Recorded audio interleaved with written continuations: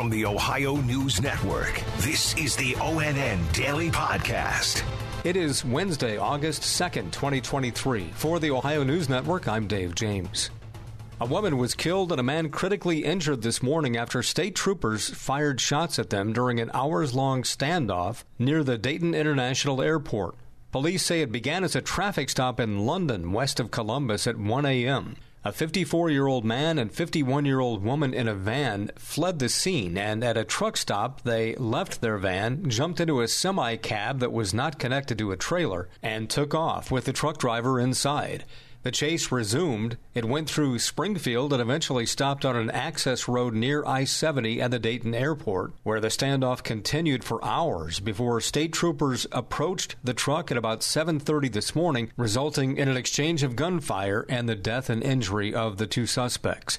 No officers were injured. The truck driver suffered minor injuries. Yesterday, former President Donald Trump was indicted on felony charges for working to overturn the results of the 2020 election in the run-up to the violent riot by his supporters at the U.S. Capitol. More than 50 Ohioans also have been charged in that riot, some very recently.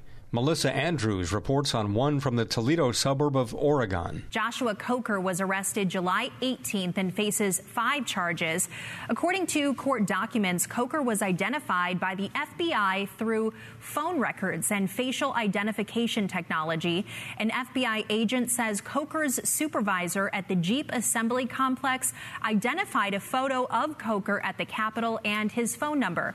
The supervisor also said Coker was absent in the days before and after the insurrection. He'll be back in court in October. I'm Melissa Andrews. Eric Brown reports on a man from the Dayton area also now facing charges. Dean Robert Hirschman was arrested in Waynesville on Monday. According to the Department of Justice, he's charged with felony obstruction or impeding an official proceeding. He can allegedly be heard in a cell phone video from the day saying, quote, "We're taking our house back," end quote. More than a dozen people from the Miami Valley have been arrested in connection to the Capitol riot. Eric Brown, ONN News. Hazing was the topic at a college campus in Northwest Ohio yesterday.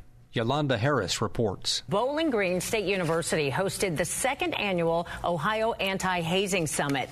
BGSU's president, state leaders, and national speakers took the podium. Teachers, coaches, and sorority and fraternity leaders from across the state learned about the best practices to eliminate hazing incidents. Ben Beatty is Bowling Green State University's chief health officer. He says the summit is important. Ultimately, the goal is to raise awareness of this national problem and really work together to come up with solutions. So to learn from other campuses, to bring colleagues together to talk about the work that they're doing, maybe learn some creative new ways to engage with students and make sure that we're all moving in the same fashion so that these tragedies don't continue in Ohio. Sherry and Corey Foltz, parents of BGSU student Stone Foltz, who died following an off-campus event in 2021, also spoke at the summit. Last week, the Circleville police officer who released a dog on an unarmed truck driver following a traffic stop was fired.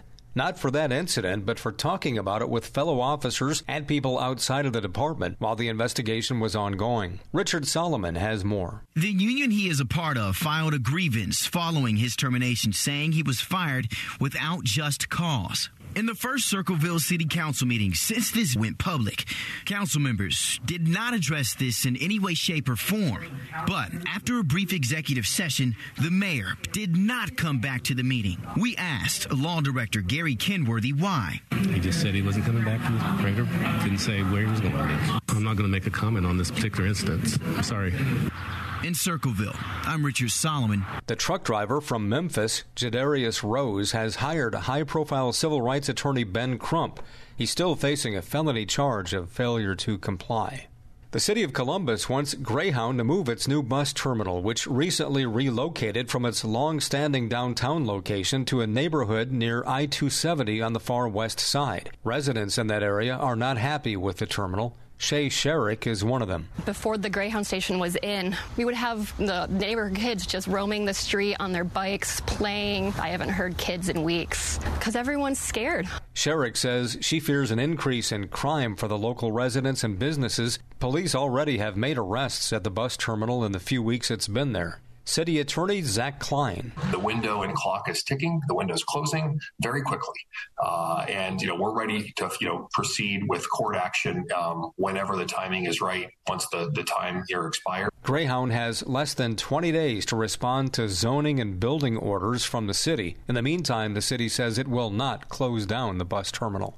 It was a rough night for Ohio's two Major League Baseball teams. The Cincinnati Reds lost to the Chicago Cubs 20-9. But believe it or not, it was even worse for the Cleveland Guardians against Houston. Dom Taberi explains. Astros pitcher Framber Valdez goes the distance to throw a no-hitter against the Guardians. It is the first solo no-hitter of the season. He faced the minimum 27 batters, striking out 7 and walking just 1 on 93 pitches. The fourth fewest pitches needed in a no-hitter since 1901. The Astros win 2-0. I'm Dom Taberi. The Mega Millions jackpot Friday will climb to $1.25 billion after nobody won it all last night. One ticket sold in Ohio is worth $40,000, and 4 others are worth $10,000 each. Special thanks to our television affiliates, WKYC in Cleveland, WTOL in Toledo, and WBNS in Columbus for their contributions to today's podcast. I'm Dave James on the Ohio News Network. This has been the ONN Daily Podcast, a production of Radio Ohio Incorporated on the Ohio News Network.